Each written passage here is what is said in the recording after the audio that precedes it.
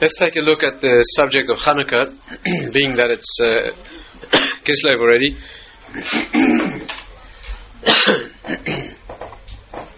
See if we can get a little deeper underneath the skin of the idea, the central idea of Chanukah this time of year, what it means, place it in context historically and spiritually if we can.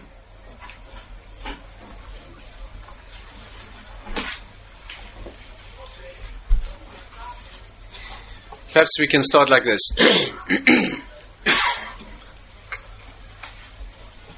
You know, when the Rambam talks about, Maimonides talks about what the Greeks did, the battle that the Greeks fought against the Jewish people, he used an expression, he says that they came to negate our religion.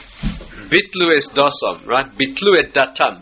That they came to negate the Jewish religion, I guess. It's very hard to translate the word dat, but something like that. They came against our religion, Judaism. That's what they did. And the question really is, what does it mean to negate the religion? It already says that they prevented or prohibited the practice of mitzvahs. They forbade Torah learning. They did that clearly. What additional element? Again, stay with me carefully. Not a simple thing. This.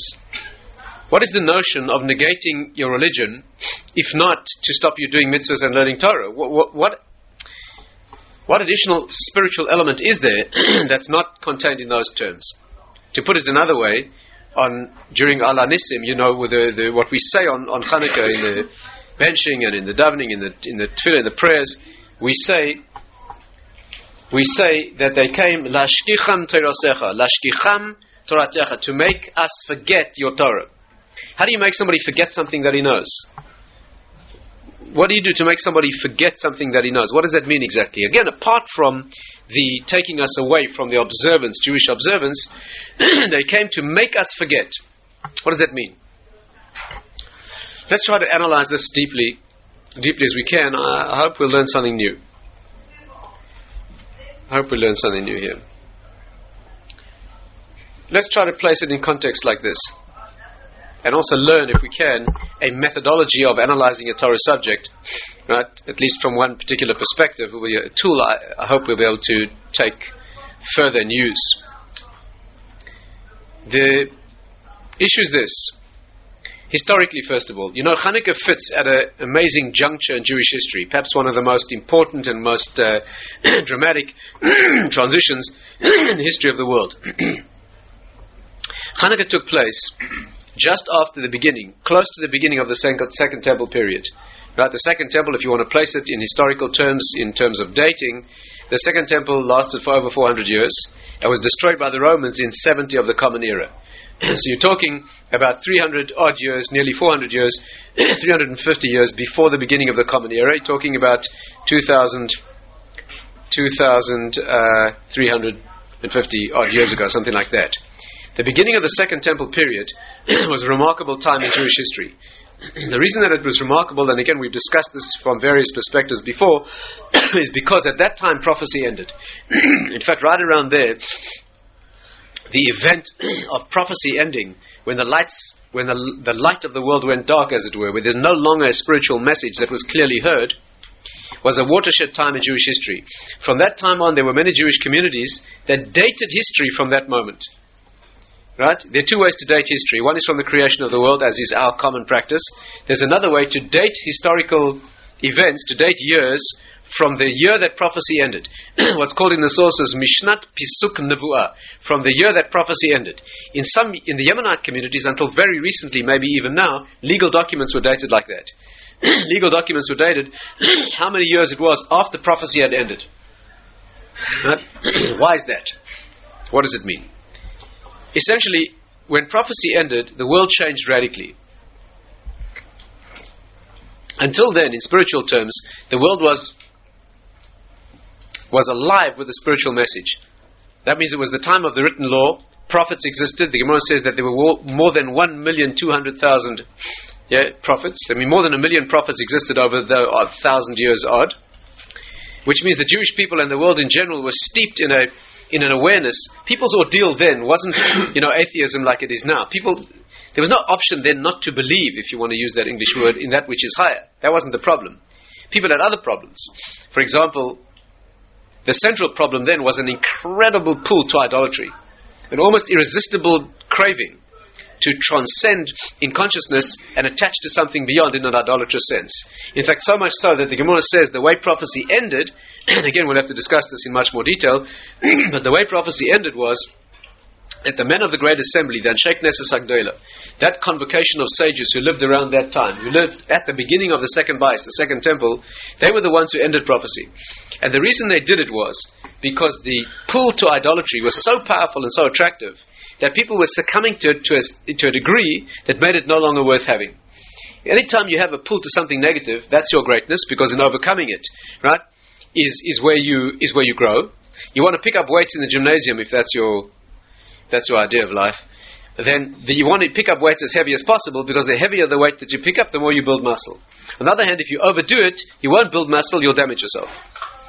So when the weights get to be as heavy as you can productively pick up, that's what you want. But when the weights get to a point that they become so heavy that you'll only get damaged, then it's not worth exercise anymore. Right? If you're into a much more sensible and refined sport like heavyweight boxing, for example, then you want to fight people who are more or less on your level, as challenging as possible, but not so good that they break your jaw every time you fight, because then the damage is going to be worse than it's worth. The point, I presume, is clear. And therefore, when the spiritual adversary, namely their temptation to worship idols, became so strong that it was no longer worth the benefit, the men of the Great Assembly said, please keep it and keep its reward. And they exorcised from the human spirit. They surgically extracted from the human psyche the ability to attach to prophecy, the ability to attach to idolatry, the desire to transcend in that sense. And the Gemara has a detailed description of how they did it. Without labouring the point, what they did was, they said, they first of all called up this desire for idolatry, and it came flaming out of the Holy of Holies, the Kodesh Kodashim. Obviously, it lives in the holiest place on earth, because the desire to transcend is the holiest and most elevated and refined part of the human psyche. Of course, it can transcend correctly or wrongly, but it's the same ecstasy, right? The human being can transcend and meet and connect with Hashem in a correct form of attachment, or it can transcend in an invalid direction, namely the correct direction, but stop halfway at the intermediaries, which is called idolatry, and that is the temptation. So they brought up this element of the human psyche, which is Kabbalistically denoted as being somewhere here where the tefillin are worn, where a child's skull is open. We'll have to talk about a child's consciousness, very relevant to the subject. Where a baby's skull is open, the fontanelle, you can feel the brain of a child pulsate there, right? This is incidentally why we wear tefillin. Tefillin, the deep Kabbalistic reason, it's a reopening of that connection. Right? Tefillin in Kabbalistic writing is called Bekia Samochin, which means the brain is bursting out there, or the light is bursting in. That's what it is. But this is the source. The source is this organ or faculty in the human soul that can transcend and connect with that which is beyond. There's no ecstasy greater than that, you can imagine. You're talking about a person expanding into that which is infinite, going beyond the self, expanding beyond the limited and finite notion of self into that which is larger. There's no ecstasy or no attraction like that, and that's why it was the most powerful drive in the human experience. The spiritual drive, not the animal drive down, the spiritual drive up. You know, the human being is driven in two directions. He has a yetzer, is a desire to indulge the body on the one side, and on the other, the desire to indulge the ego, or the spirit. Both of those have kosher and unkosher applications. We're talking about the higher one.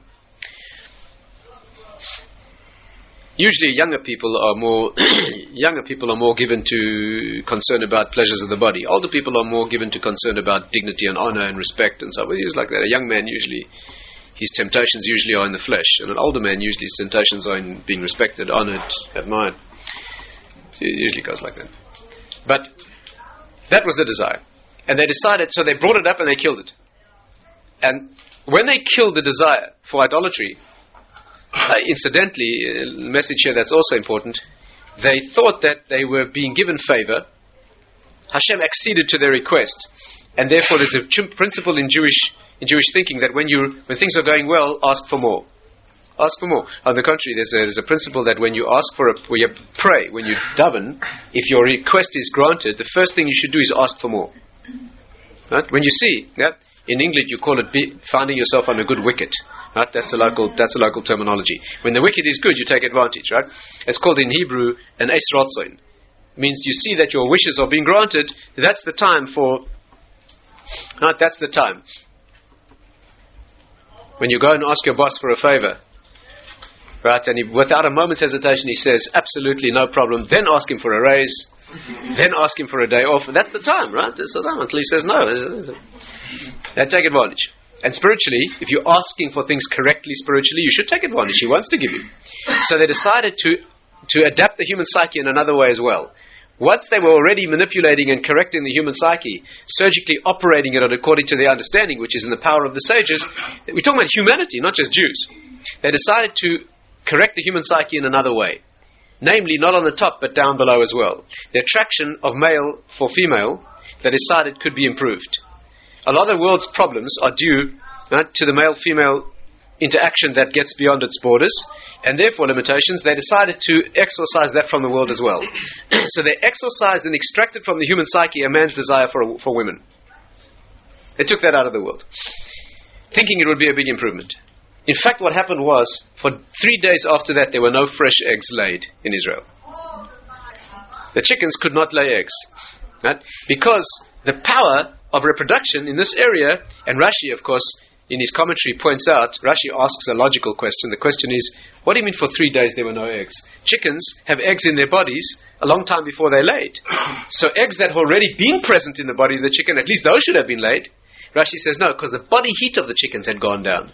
They couldn't even incubate and develop the eggs that were already inside them. Right? Because when this desire leaves the world, the whole world cools down. So the sages realized if that were going to be the case, there'd be no more human race. And therefore they had to bring back this interactional desire so that the human race could propagate. But they tried to bring it back more creative, more constructively, and so they said like this: instead of bringing back man's desire for a woman, we'll bring back only a man's desire for his wife. A man will no longer have a feeling for a woman other than his wife. Can you imagine what the world would look like? And they tried. But they got a note from heaven that was written, Min Shemaya lo yahavi palga. From heaven they do not give halves. Meaning, it's an important message, I'm bringing this out for a reason. That means spiritually, you either have it or you don't. If there's an organ in the body, right, let's say the liver, and you take out the organ, you take out that organ, you lose all the functions of the liver. You can't take an organ out of the body and expect half the functions to remain. And therefore, a person either has this drive and desire or they don't. You can't take out half of it. And therefore they were forced to bring it back in general. But they managed to modify it slightly, which is a remarkable thing, not our subject tonight, is that from that generation on, they managed to reinstill in the human heart, in the male psyche, an attraction for women in general, but not for his close relatives. And from that time on, men no longer had a natural drive for his sister or mother, right? Which was a big spiritual improvement. Yeah, and that's why people today naturally, of course it can be stimulated, you can train yourself in any perversion. You can cook, you can create a desire for almost anything, in case you hadn't noticed. But people no longer have a natural desire for a close first-degree relative. That was part of the work on shakeness and Sagdala. I'm mentioning this for a reason, as you'll see shortly. So what happened was they took out of the human mind the desire for idolatry, which was, and that's why people today no longer have a craving to worship fetishes or to transcend in a way that has a focus that is other than the divine, right? Of course, you realize people don't have a craving to attach to the divine either. Because when they took that desire to transcend out of the world, they left nothing in its place. You left an empty space. In fact, what they left us with is today the drive to nonsense, wasting time, and triviality. You see, because they left nothing there. And this we need to discuss separately, and it's a wonderful subject. But the point I want to bring out is this. Listen carefully. At the moment when they took out of the human heart and human mind and human consciousness the ability, the desire to connect with that which is transcendent in the idolatrous sense, they at the same time were forced to extract and remove from the human psyche the ability to be a prophet. And the reason is that same faculty in the human consciousness that wants to drive beyond and connect that which is, project yourself into that which is beyond, is also the sensitive receiver for that which comes from beyond. If you take out a radio transmitter receiver, you take out the radio, you lose the ability to receive and to transmit. Is this clear? And therefore, that faculty in the human, the highest, most holy, most intense, most elevated faculty, which is that which craves to connect to that which is beyond, and is able to receive from that which is beyond, was no longer there. Right? The calculation was that it was worth it, they took it out. And from that moment on, people no longer had this incredible, irrational, almost incontrollable desire to worship idols, but they no longer had the ability to hear prophecy. And from that moment on, prophecy ended. The Gemara says, from then on, prophecy exists only among children, dogs, and insane people. Dogs or animals in general, and people who are technically insane. Now we'll have to understand what that means and why, and I hope to be able to share with you some insight into that. But that's what happened. And from that time on, there was no experience of prophecy, and that's why nobody knows the future. Nobody knows the future. Astrology does not tell the future, it tells certain currents of energy that can be projected into the future. There's no ability to tell the future anymore, because that's the function of prophecy. It cannot be done. If you know how to access the wisdom of children, or animals, or insane people, you can get clues. Because there are vestiges of prophecy there, and there are methods of doing that, which is not our subject tonight. But prophecy as such, in a cogent, cohesive fashion, no longer exists. Now, at that moment, the world may be said to have gone dark. Prophecy had left the world, and we entered the zone of the oral law, the wisdom of the sages, where human beings must construct with their own insight and wisdom and Torah wisdom, reconstruct the truth and their own path in the world. You no longer have an absolute point of reference, namely a prophet, to go and ask questions and being able to transcend up to the root. That's when Chanukah happened. So stay carefully with me for the context. Immediately on that occasion, when prophecy ended, a number of things happened. Now, first of all, that generation who had last seen prophets was Shimon HaTzadik. Shimon HaTzadik was a remnant of the men of the Great Assembly and met Alexander the Great. Alexander marched against Israel, met Shimon HaTzadik and withdrew. 2 generations later, Chanukah occurred. The leader of the Jewish people after Shimon HaTzadik. Shimon HaTzadik was the last sage leader of the Jewish people, during whose time the miracle of the oil burning miraculously in the temple continued. Sometimes yes and sometimes not, but there was still that evidence of a divine presence. There was still, although there was no prophecy, there was still a vestige of miraculous event. Why it was oil, why it was a flame that burns, we have to discuss if there's time as well. That was the miracle that occurred, which Chanukah picked up and echoed. After Shimon HaTzadik, who was the last to have seen the prophets, the men of the Great Assembly, lived a man called Antignois ish Soicha, already a Greek name, the leader of the Jewish people. And Antignois had students who for the first time went off the path in terms of Jewish ideological deviation. His 2 students were Tzadok and Bais. Tzadok became the leader of the people called the Tzdukim, the Sadducees, who were a reforming deviationist branch away from Torah true ideology. They could do that because there were no prophets. Nobody could ever deviate like that when there were prophets. During the generation of the prophets, there was no argument about anything in Torah, an unresolved argument. There were no halachic disputes at all, because you could always refer to the clarity of prophecy. Not that the prophets taught halachic material, but they simply brought it down from Sinai, and there was total clarity. For the first time, immediately upon prophecy ending, this deviation began. And you could say whatever you wanted, because there was no point of reference in the higher world in prophecy. The next generation was Yosef ben Yazi, Yosef ben Yochanan, the 2 great leaders, one of whom was killed by the Greeks at the Chanukah period. Yes? And in the next generation, right then, the next leader was Yoshua ben Prachia, who was one of the great sages of that generation, whose student was the founder of Christianity.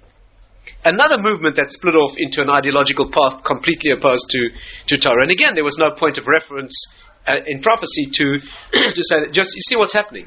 Prophecy brings down the Torah message clearly. Immediately upon that disappearing, the thing branches off into any number of deviationist paths, because there's no point of reference anymore. Yosef ben Yezer, in fact, was the one who was killed by the Greeks. No. He was killed by the Greeks. In fact, the Gemara says while the Greeks were leading him to execute him. Why? Because he disobeyed the Greek decrees about learning Torah and performing mitzvahs. He was accompanied by his nephew, who was a Hellenist. You have to understand, the Greek inroads into the Jewish people were enormous. Their attempt, as we'll try to understand, was not to kill Jews. They just wanted to affect them philosophically. They just wanted Jews to think like Greeks. They weren't looking to kill Jews. And they were enormously successful. And his nephew, nephew of the great Torah sage of the generation, was a Hellenist. So as he was being led out to his execution, the nephew was riding on a horse. And all his finery, an honored Jewish Greek. And as he walked with his uncle who's about to be killed, he said to his uncle, look, who's right now? Yeah, who on whose side is the evidence?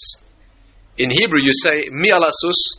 Who's riding the horse? He was riding the horse, right? And his uncle was about to be executed.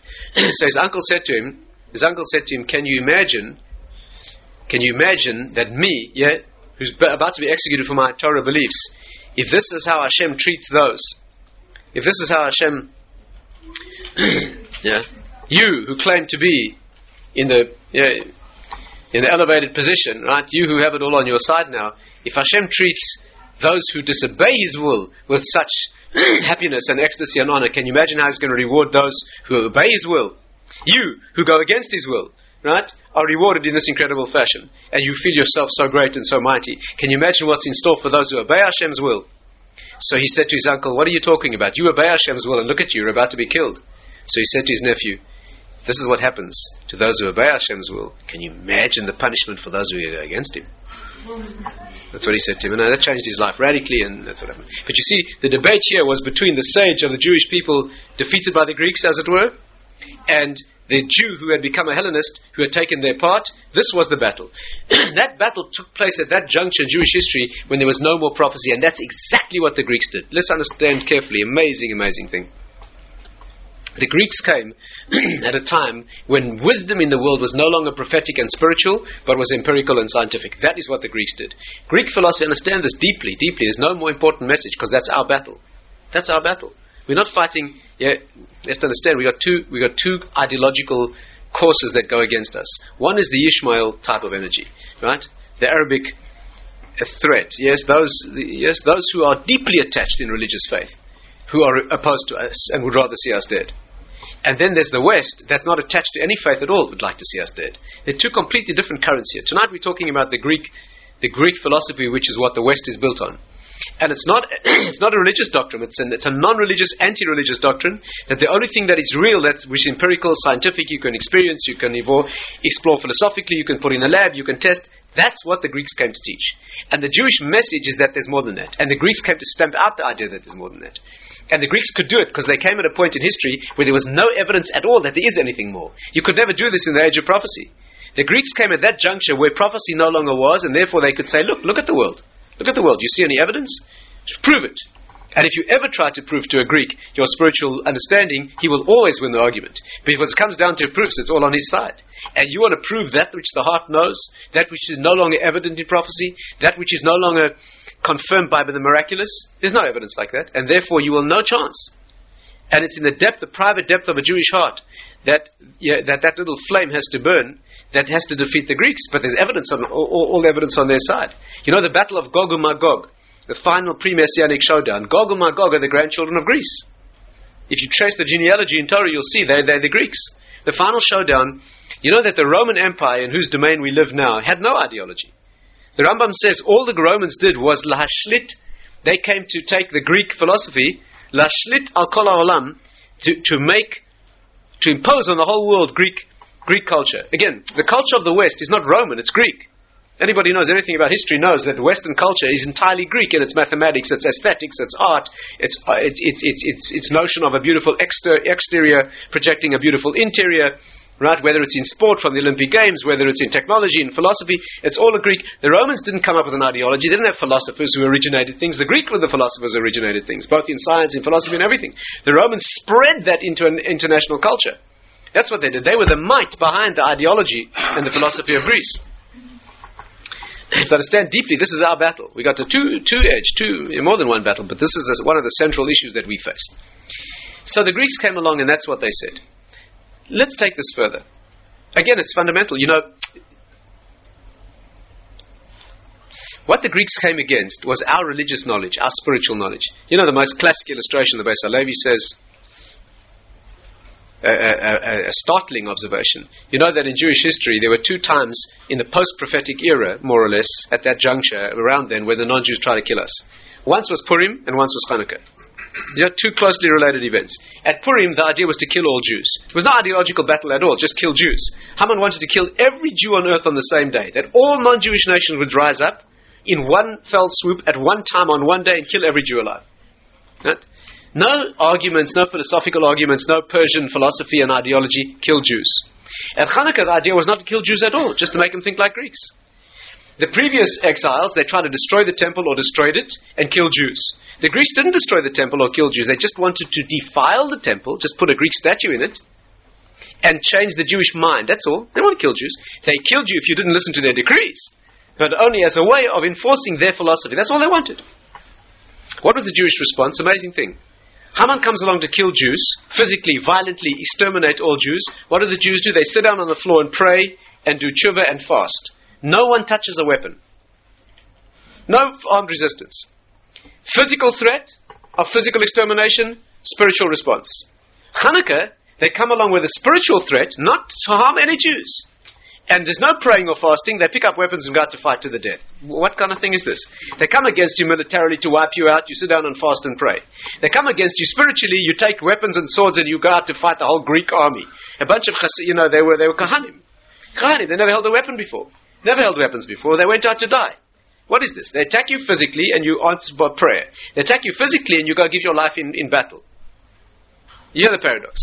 And he says a fantastic explanation which strikes to the heart of what we are as Jews. We have a principle in Torah, Kol bidei shamayim chutz mi'yirei shamayim. Everything in the hands of heaven. Everything is in the hands of heaven. You have no control over anything except your relationship with heaven, your spirituality, your religious, your free will in terms of your elevating yourself spiritually. Right? Your religious identity, your religious connection. That's what you're here for. So let's get it right. And non-Jewish nations come against you to wipe you out physically. Akol b'nei shamayim. It's in his hands. You pick up a weapon, it's completely useless. Again, the whole world is run by him. If they come to wipe you out physically, you have no chance. The only chance you have is trying to change his mind. You better pray. But when the Greeks come against you philosophically and ideologically, they attack your religion. That's the only thing that's in your hands. You better go down and fight for it. And therefore, when they attack us militarily, if he isn't going to help, nobody can help. If he's not going to help you, no amount of weapons is going to help you. And therefore, you better pray. But when they attack your religion, he doesn't help with that. That's you. That's the only part you have any freedom in. And therefore, when the Greeks attack you and try and change your mind and your notion, your connection to Hashem and what Torah is, that he says, this is where I give you freedom. There you better take matters into your own hands. Right? Paradoxical, but that's the Jewish response. That was the Greek battle. They came to change our minds. Right?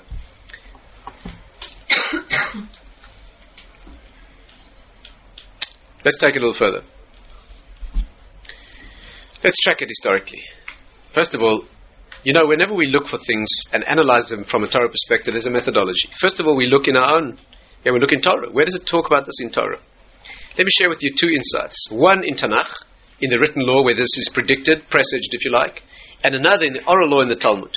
Where is this Greek battle, the battle against Greek ideology? Where is it discussed in our sources? So again, we don't have time to go into the full details, but much as we can. In Tanakh, we have a principle, first of all, I presume we're all familiar. All dangers that attack the Jewish people begin with us ourselves. All enemies start within. No non-Jewish enemy can touch us unless we have that vulnerability, that weakness within ourselves. The relevant verse is Marsaich u'machrivaich mimech yetzeu. The simple interpretation is your destroyers and annihilators will go out of you. Simple translation means one day those who destroy you and annihilate you will leave you. But the deep translation is your destroyers and annihilators come out from you. They're in you. That's where they come from. From you. If you don't attack yourselves, if you Jews would only live in a harmony, peace, understanding, love of each other, in complete spiritual perfection, there couldn't possibly be an external threat. Couldn't possibly be. So where's the source? The source is like this. There were a series of kings of Judah who were terribly idolatrous. You know that. Terribly. Manasseh, for example. There were a number of generations where the kings set up idols. Very, very, very evil, and they distorted the whole of the Jewish people into idolatrous practices. There was one of them called Jehoiakim, who came along with a novel, evil twist. And he said like this. Again, these words one is not allowed to say, except to quote the way the Talmud puts it, because you'll see. But the Talmud says like this. He came on and said, Inu de kadmoi means, those who came before me, lo yadi larguze. Very hard to translate this. Those who came before me did not know how to really anger him. Really anger him. I'm going to show you how to really make him angry. You have to understand the mentality here, talking about people of credible level of greatness, back in the prophetic era. Those who came before me set up idols to anger him and to go against him. They were amateurs. I'm going to show you how a professional does it. So he said this. What do we need him for? What do we need him for in the first place? Who needs him? Who needs him? You want to tell me we need him for light? Again, listen to Chanukah coming in here. You want to tell me we need him for light? In modern English we would say energy, emanation from the sun that keeps all life going. We need him for light? We can manage without his light. We have our own. The Gemara quotes some substance that he mentioned. It's not clear to us technically what it means. I imagine it means some sort of phosphorescent or luminous substance that gives off its own light. So he said, since he created the world and gave us substances like this, he built a world that is essentially self-contained, and therefore, who needs him? We don't need him. We are self-sufficient. We can manage quite well without him. That's what he said. That was his brand of anti-spiritual ideology that he foisted on the Jewish people in his generation. But listen carefully what's noteworthy here. This is not idolatry. Idolatry is you worship something other than Hashem. This is the notion that there's nothing at all to worship. We are self-contained, fully self-generating, self-maintaining. We don't need anybody else. That's the source of Greek philosophy. Greek philosophy is what's real, is what you can measure, put in a lab, empirically test, philosophically examine, and the West is built on that. Do you understand what's happening? The West is not built on idolatrous notions that you worship the sun and the moon and the stars and the zodiac. That's not Western philosophy. Western philosophy now is what you call atheistic. Atheistic doesn't mean that God doesn't exist. By the way, throughout all of human history, nobody ever supposed that God does not exist. That is so stupid and so untenable that no one suggested it. What they suggested was, of course there's a God. How could the world have come into existence? But he's now irrelevant. He's busy doing other things. He made it, wound it up, and it's running, and now he's irrelevant. We don't need him. That was the notion that there's no such thing as God is the child of modern philosophy. Only now in the world's history have they come to such a notion. That never was the case. The worst idolaters always knew about God and related to him. Only they said that we can relate to intermediaries. And this philosophy was, he's disappeared, he's irrelevant. Yehoiakim didn't say God does not exist. He said we can do without him. That was the beginning of the notion of Greece entertaining the idea of a divorced world, a world that is sufficient unto itself. Now, let's take the next source. The Talmud puts it like this. This is worth tremendous concentration because of a fundamental and a fascinating message here. And here's where you'll find the Greek in yourself, unfortunately. Yeah, it's right here, the Greek. It's not some philosophy written in an old textbook. The problem with the Greeks is this is where he lives. Here and here, there's a problem. And you think I'm exaggerating. Yeah. I'll try and prove it to you. The Talmud says like this. What's the language? Lashkicham terosecha, to make them forget the Torah. So a Jew, when he analyzes a subject like this, he researches, where do we find that terminology? Where do we find in the Talmud the terminology of a person forgetting Torah? Where do we find that? We find it in the birth of a child. Stay carefully with the thinking here. The Talmud says, and we've discussed this in other contexts, when a child is born, when a child is in the womb, he's taught the whole Torah. An angel teaches him the whole Torah. He knows it all. He sees from one end of the world together. He has a light. Listen to Chanukah again. A light lit above his head. And by that light he sees from one end of the world. This is called Or HaGanuz, the hidden light. The hidden light that illuminates the whole world, by which you see through things.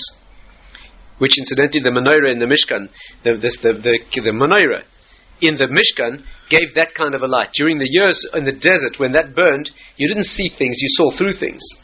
Right?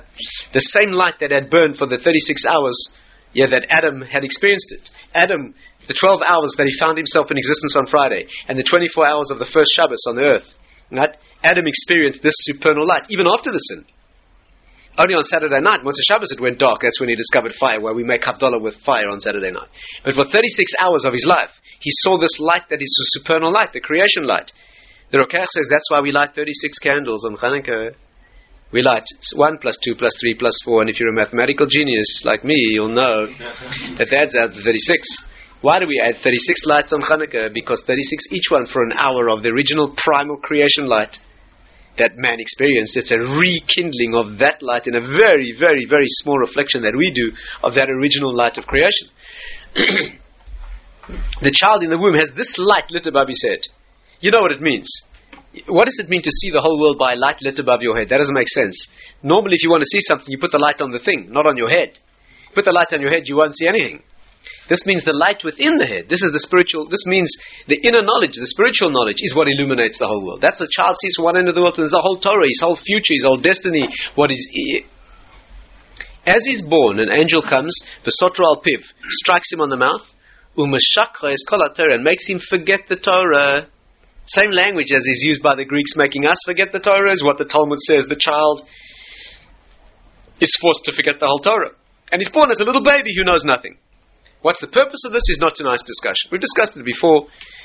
The purpose is to give you a spiritual wisdom that's intrinsic and inherent in you, and then to cause you to forget it, so you spend your life recapturing and going back and redeveloping that which was once inner wisdom. And that's why when you learn something spiritually true, you do not have a sense of learning something, you have a sense of recognizing something, because it is already within, and that's how you resonate and you know it's true. And we've discussed this idea before. But as the child's born, this angel strikes him, and he loses his whole Torah knowledge. He's born as a child who knows nothing. The purpose being to struggle through life, to regain that wisdom, get back in the end to the wisdom that he had first for free, this time having made it his own. I think I mentioned to you once that the Gaon of Vilna says that when you die, the Gemara says 3 angels come to greet you. One comes to add up all your mitzvahs, one comes to add up all your averis, and one comes to see where's the Torah you produced in the world. What did you produce in terms of Torah? The Gaon of Vilna says when that 3rd angel comes to greet you, you recognize his face. It turns out to be the angel who learned Torah with you when you were unborn in the womb. And now at the end of your life, he's coming to see, did you do it? That incredible wisdom that we shared together, that amazing partnership, that chavrusa that we had together. Now, after a lifetime of effort, have you brought that into fruition? That's what it is. But as the child's born, he forgets this wisdom. What does this mean? What does it mean? How does he forget his wisdom? What does it mean? How does that process happen? Stay with me in detail. The Maharal puts it like this. Amazing secret here. What is the meaning of a blow on the mouth? The angel strikes him on the mouth. If you would like to make somebody forget something, you hit them on the head. Hard. You hit them on the mouth. Why is a blow on the mouth the causing of forgetfulness? Says the Maharal. The blow on the mouth is the gift of speech. A blow always is an invitation to grow in spiritual terms. Right? I'm not going to go into why that is now, but that's the case. A blow always means a demonstration of your deficiency, and you feel the deficiency, and then you're motivated to expand into that area and reach your shlemus, reach your perfection. The blow on the mouth is the gift of speech. As soon as the child gets the rudiments of the ability to express himself in speech, he loses his spiritual wisdom. And the reason is this. And here's the key. Spiritual wisdom is beyond words. Technological wisdom is only in words. Right? Again, if you want to know if you understood something technical, see if you can explain it. If you can't explain it clearly, you did not understand it. A technological, mathematical, logical process. If you cannot express it, you didn't understand it. If you can't put it into a diagram, into words, you did not understand it. But spiritual things, if you can put into words, you did not understand. Because spiritual things go beyond words. Things that are meaningful, things relating to the world of meaning, expressly and specifically and only live beyond words. Let me try to illustrate. The notion of meaning, the notion of the present, the notion of self, the things that you grasp deeply and intrinsically and intimately that are you, are not amenable to words at all. Again, let's take a couple of examples. How do you know you exist? There's nothing more important than that. Right? In Greek philosophy, this is the most frustrating thing that there is, because in Greek Western philosophy, there's no proof that you exist. Imagine that. You cannot prove you exist. Isn't that a little humiliating?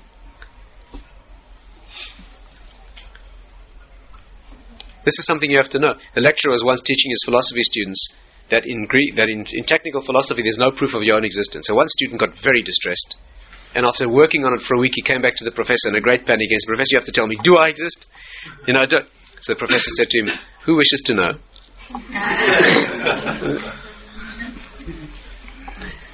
You see, but you cannot prove it. The most important things in life are not amenable to demonstration and words. Let me give you a test of this. How do you know you're awake right now? I mean, those of you who are. Those of you who are awake. How do you know you're awake? How do you cannot know. Or put it another way, you know because you know. There's no proof. What are you going to pinch yourself? You could be dreaming that you're pinching yourself. When you dream, you think you're awake. That's why dreams are so terrifying or so ecstatic. Yeah? You don't know you're dreaming. You think you're awake, otherwise you wouldn't be terrified. So maybe you're at home in bed, sleeping, dreaming that you're here listening to a lecture. You cannot disprove that. But you know it's not so. How do you know it? By something that's got nothing to do with words, demonstrations, articulate expression. How do you know you're a man and not a woman? Do you think it's only because your body has an experience? How do you know you're Jewish? Do you think it's technical knowledge only that you were told? How do you know that there's a meaning to your life? How do you know that a love relationship you have with somebody very close to is actually meaningful and not just a biological, chemical? How do you know you have free will? When you come to a free will decision in life and you can go right or left, and you choose, and you know you made a heroic decision, and the scientist tells you that was just the output of your inputs. That was biochemistry, genetics, environment, and you know it's wrong. You'll never prove it. On the contrary, if there are proofs, they're on his side. These are things you know beyond words. That is Torah. Emuna, the faith dimension, knowing the higher world, we have to talk about it in much more detail. It's not an arbitrary inner thing. It's based on knowledge and critical thinking and logic, and I can't go into it now. But the inner world, the meaningful world, the world of connection to a higher source, that lives in a place beyond words. And if you can put it into words, you've broken it. Rav Dessler says there are two kinds of knowledge. External wisdom, which consists of the senses and logic, and internal wisdom, which has got nothing to do with that. The external wisdom, which consists of interpretation of senses, accumulation of data, transduction of inputs by the senses, and the logical computational faculty, that any machine can do. Animals do it, machines do it. A machine can also measure things in the environment and come to conclusions. That's not human. What's human is what a machine cannot do. It's the inner vision, the knowledge of self, the consciousness, the knowledge of self, knowledge that no machine can have. And Western problem, that's a legacy of Greece, is the only tool they admit is the external one. They completely negate the internal tool. So even when they try and examine internal things, they use the external tool. How does Greek philosophy approach the problem of knowledge of self? Let's try and prove it intellectually. And of course it always breaks down. Rav Dessler says the external wisdom is like a camera. A camera can take a picture of anything in the world except the camera. If you want to do that, you've got to use another tool. Do you understand the problem that they've given us? They tell us there's no such thing as internal things. You want to talk about it? Consciousness? All right, let's do it on our terms. Let's talk about it in mathematical. You've killed it. You've destroyed it. Those are the terms that kill it. This is not where it can live. Is the point clear? When the child is born and he's got the ability, he leaves the womb with its spiritual light and he comes into the world of articulate expression, he loses spiritual wisdom because he's in a world of the finite. Moshe Rabbeinu, he could not speak properly. Why? Because he was holding in a world of spiritual wisdom where those things can't be put into words. This wasn't a defect, it was his perfection. He couldn't speak because the things that he knew were divine in their amplitude, they were divine in their expansion, they were spiritual, they were all interconnected into the oneness of the universe. You can't say those things. After the Torah was given, he spoke normally because then the miracle of infinite wisdom in finite words had been done. But until then, he couldn't speak. Another example. Kabbalistic wisdom. I know you're not interested in this, but I'll mention it. Kabbalistic wisdom. The Torah terminology for Kabbalistic wisdom is Sod. Sod means that which is secret. So the unschooled, unsophisticated ear thinks that it's a secret because no one told you yet. One day they'll tell you. One day when you've got a long white beard, or if you're a man, a longer white beard, they will tell you. Some ancient sage in the ancient, old city of Jerusalem will meet you and tell you the secrets. That's not the kind of secret we mean. This is not secret because nobody told you. Sod means that which nobody could ever tell you because there aren't any words for these things. It's always a secret. That's incidentally why the master teaches his disciple only in general terms. He's not allowed to tell him the details. Not because he's not allowed to, because you can't say the details. He has to guide him so that he gets his understanding himself. The great Torah sages were very careful not to speak an idea in Torah until they were sure that it would become part of them. Because they were concerned that if you bring it down into words, you lose its expansion. Rav Simcha Zissel once waited 25 years before sharing a deep Torah idea with his students because he was concerned that if he would speak it out, he would reduce it and lose it. Incidentally, many people, if you know anybody, if you have in your family somebody who went through the European experience 60 years ago, you'll find many of those people never spoke about it again, ever. It's a common phenomenon. Most people think because it's too painful they didn't speak. It's not the reason. The reason they never spoke about it is because you cannot speak about such things. You can't put those things into words. You can't even begin. Any words about it would just be a travesty of trivialization.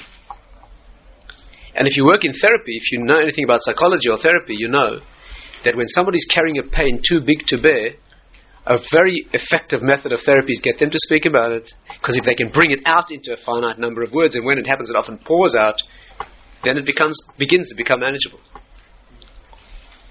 Incidentally, it should be plain to you now, if you've been thinking with me, why are children, animals, and insane people able to connect to prophecy? Because these are three areas of intelligence where logical, verbal, articulate expression is damaged. And when the logical, finite, conventional, limiting packages of the expression, articulate expression of words, when that's damaged, the inner wisdom can be there. Of course, you can't get to it because there's no vehicle to express it. That's what animals, children too young to articulate, and people who are logically insane, where there's disintegration of intelligence. They're not limited by these things, which are fantastic tools in terms of articulate expression and logic, technological knowledge, but they are terribly damaging to the inner wisdom. Human being, to be human, you have to be a Jew. You have to be listen carefully, you have to have a highly developed external, technological, mathematical, critically logical, radically logical mind. At the same time, you have to allow to flourish an inner wisdom that is the converse of this external wisdom. And what the Greeks have done to us, they allow only one tool. And once they've done that, they're safe. Because you can think about religion and spirituality and emunah and consciousness all you like, but if you're only allowed to think about it in the Greek terms of the finite, you damage it and kill it immediately. And that's what they've done. And if you think you're not Greek, you're 100% Greek. 99.999. And that's why you don't think. You talk to yourself in words. Knowledge, spiritual knowledge, does not go in words. You know things as they are. But they've trained us not to think like that, except how do most of us think? We have a conversation. We've got this running, pathetic, idiotic, infantile talk show that's going on with the questioner doesn't know what he's asking and the answer doesn't. It's a culture we live in. If you have the misfortune to turn on the radio ever, you'll hear some idiot asking a question that's completely irrelevant of some other idiot who's got no knowledge about the subject. And what do you think about the government's policy on this and that? He had the faintest clue what the government's policy is, what the facts on the ground are, he gives a comment, and it's broadcast for the whole nation, and people listen. Now, what hope is there for the spirit after that nonsense? But the worst thing is, not on the radio, it's in here. The way you think about things, is you talk to yourself. And not only that, you don't even listen. While you're busy talking, you're already running around thinking what you're going to answer. And you've got this infantile conversation going on, you never actually know anything. How do you solve a human problem? You've got a problem with a person, how do you solve it? You solve it. You talk to yourself, you say, well, I'll say this and this and this, and then they'll say that and that, then I'll say that. You run through a conversation, you don't actually allow yourself to know. The exercise of knowing is called meditation. But you know what happens to a Westerner when he tries to meditate? He goes to a spiritual teacher who teaches him how to meditate. So the first thing the teacher says is, in order to meditate, you have to switch off the mind. So the person sits there and he becomes a zombie. Switch off the mind. When you switch off the mind, you become comatose. That's what happens. It's nice and relaxing. It's got nothing to do with meditation. Meditation is switching on the mind. What the teacher means is switch off the external mind. That's what he means. Switch off the limiting, articulate, finite mind that keeps needing to put things in categories and words, and that's what he means. But how do you say that? So how do you say switch on the mind? So the advice is still the external mind. Still the mind that has its pathetic conversation in childish terms, that is thinking in terms of words and finite concepts. Still that, and you'll find you know. When the child's born and he comes into the world of articulate expression, he loses the wisdom. And that's what the Greeks did. They said, Jews, we want you to think like Greeks. We want to put you in such a rich world of experience, of scientific and empirical proof, where you derive things logically and philosophically. We test them in the lab. That's all we allow you to define as real. And this thing that you call your belief, your system of thing, your transcendent wisdom, your attachment to the higher world. And today in educated society, if you start speaking religion, that's feely, emotional stuff. That's completely irrelevant. Give us the facts, the scientific, technological facts. And the scientific, technological facts divorce you from meaning. course they're necessary. Of course they're necessary. The world of technology and science, of course it's necessary. That's where you operate.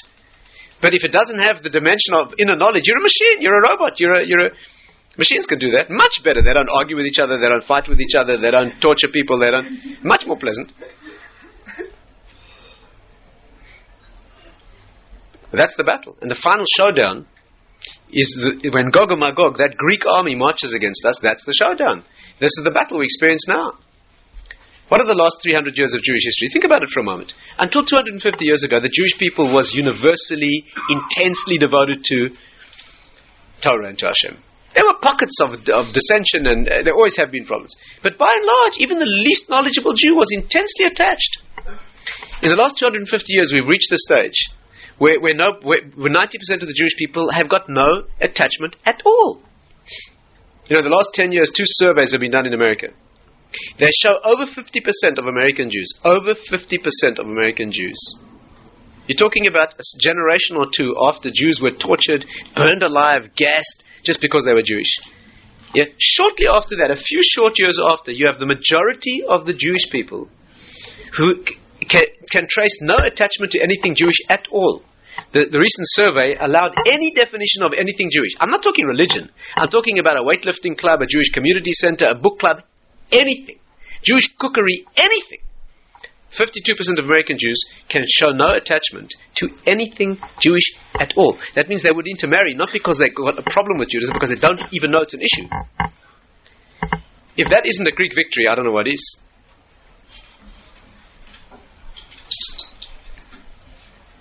The final showdown is the showdown.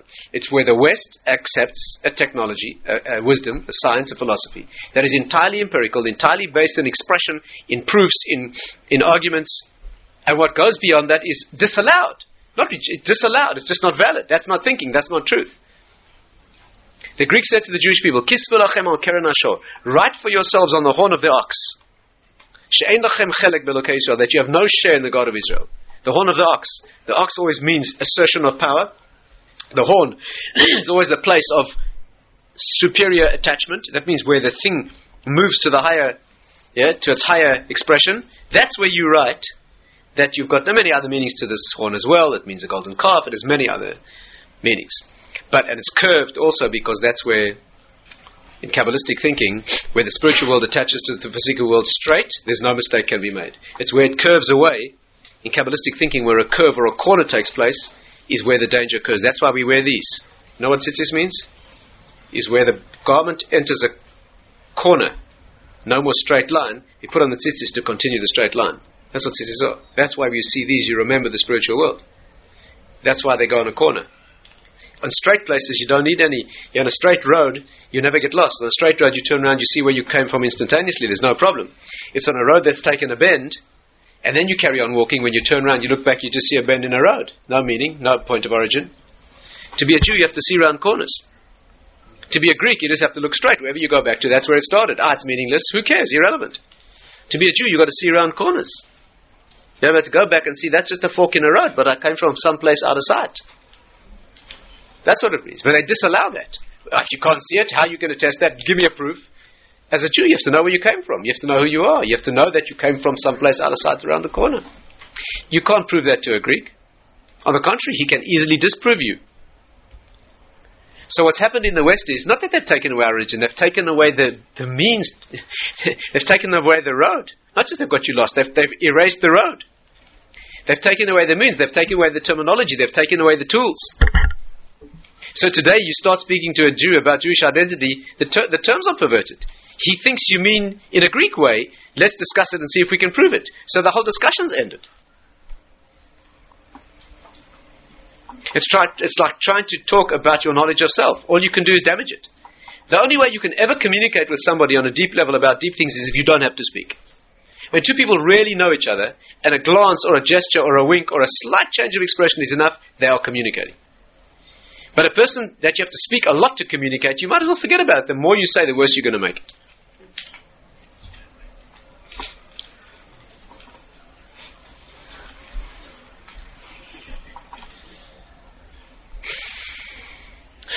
All this talk is useless, obviously, because all words. It's all Greek. All Greek. It's all Greek words. Because these are the only words we have, and it's the only words we're able to hear.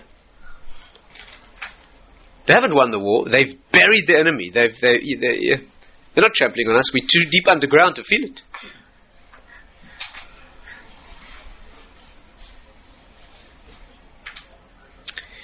That's what Chanukah is. Chanukah is a reassertion of that inner dimension. It's a reassertion of that inner dimension. It's a rekindling of that original light. The light of the menorah. That's what a Jew has to do. That's what it is. Why is it oil? Why is it oil?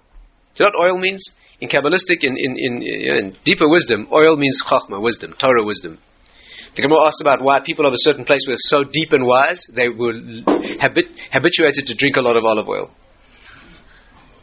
Why oil? Because shemen in Hebrew is the same word as shmoneh, which means 8. Shemen in Hebrew means that which goes beyond. Shamein means expanded. Shmoneh is 8. The natural world consists of 7 parts, 7 colors in the spectrum. Yes, 7. The whole natural world is comprised of 7. That's what the Greek world is. Right? 6 sides, 3 dimensions, 6 sides. The 7th, which bonds them into an element that transcends the components, but is still visibly there. And we say we go to 8. And that's why oil, shemen, shmoneh, goes to the 8th dimension, which transcends. And Chanukah is 8 days for that reason. Circumcision's on the 8th day because it takes the physicality of the body and it gives it the spiritual ability to transcend. The word shmon in Hebrew, which spells 8, if you rearrange the letters, it spells neshama. The soul, which is that which transcends the body. And if you rearrange it again, it spells mishnah, which is where the written and oral law meet, transcending. One transcends the other. That's the battle. And so they entered the temple and rededicated, and they found the oil that was pure. Contamination of oil, you have to understand, isn't only a ritual problem. It's a spiritual problem. Contaminating the oil means the Greek came in and they contaminated the Jewish mind. That's what they want. They want the inner sanctum of Jewish holiness, and say that's what they wanted. They want to kill us. Go and do something worse. Something that's worth going out and fighting if you never held a weapon before. Because nothing else once they've extracted your mind. That's what they did. And the Chashmonaim, they came in and they took that oil. That's why they were Kohanim, they were priests, those who reconnect to the higher world. The Maharal says that the word Kohen, how beautifully can you say it? The word Kohen, in Hebrew, Kohen, adds up to 75. What does that mean? Exactly between 7 and 8.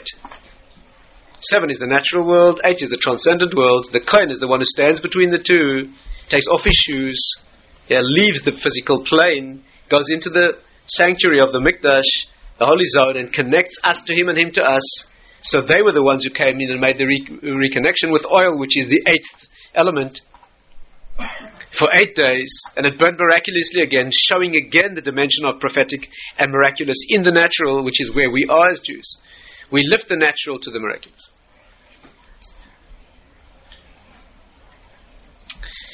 I hope the point is clear. That's the battle. And so on Chanukah, when you light that small light in your window, you have to understand what you're doing. It's sort of an ancient ritual of Jewish kind of, they put, trees. So we put... You have to understand, you're living in a world that is thoroughly a Greek world. It's a world in which the definition of reality is that which is Greek. And the definition, I'm not talking about the Far East. The Far East is a different issue. In the Far East, the terminology, the currency in the Far East is spirituality. It's a different issue. That's separated from us. In the West, where we live, our destiny of interaction with the West is with the philosophy of empirical scientific wisdom. That's where it is. And so when you light this thing and you're asserting a reconnection, you burning in your window, you have to know what you're doing. And that's why the mitzvah of the menorah is not allowed to use it. Not allowed to use the light. It's there as in Kedusha, like the temple, like the menorah in the temple. That's all. And it's no accident that women are specially attached to it. Women are the beings of faith of Emunah. They carry that within themselves. Women are specially related to Chanukah. First of all, there were decrees against Jewish women. It was a Jewish woman who started the whole rebellion and the whole redemption. Bring birth to the world in that sense.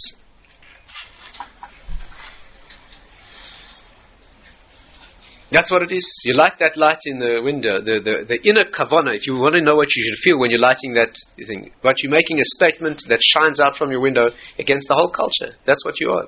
Making a statement, right?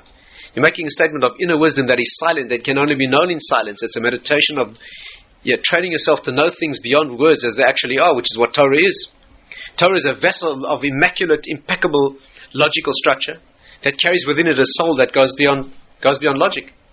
And it thrives off, and it's because of the logic, and yet transcends it. That's what Torah is.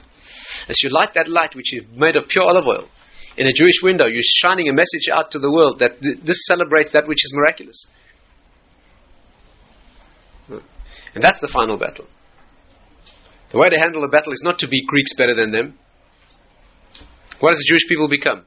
We out-Greek the Greeks. That's what we're going to do. That's what we are, Jewish people. Have Olympic Games, no? Expose the body and go out and show that the body is paramount. And they run with a torch from Olympus and say, we'll have Maccabi Games. That's what we'll do. Okay, they told to run from Modi'in. Can you imagine who's turning in his grave? Nothing wrong with sport. But you're going to do the Jewish version of what the Greeks... You're supposed to be again? It's too heartbreaking to go into. Anyway, the point is that that's the philosophy, that might is right, intellect is right, that which is provable, that which is demonstrable. That's where it's at. And Judaism says that's where it begins. That's only the substrate, that's only the training of the intelligence, that's only the 7 lower dimensions that have to be mastered. But then you have to go beyond that, otherwise you're a machine, you're a zombie, you're a cheap talk show.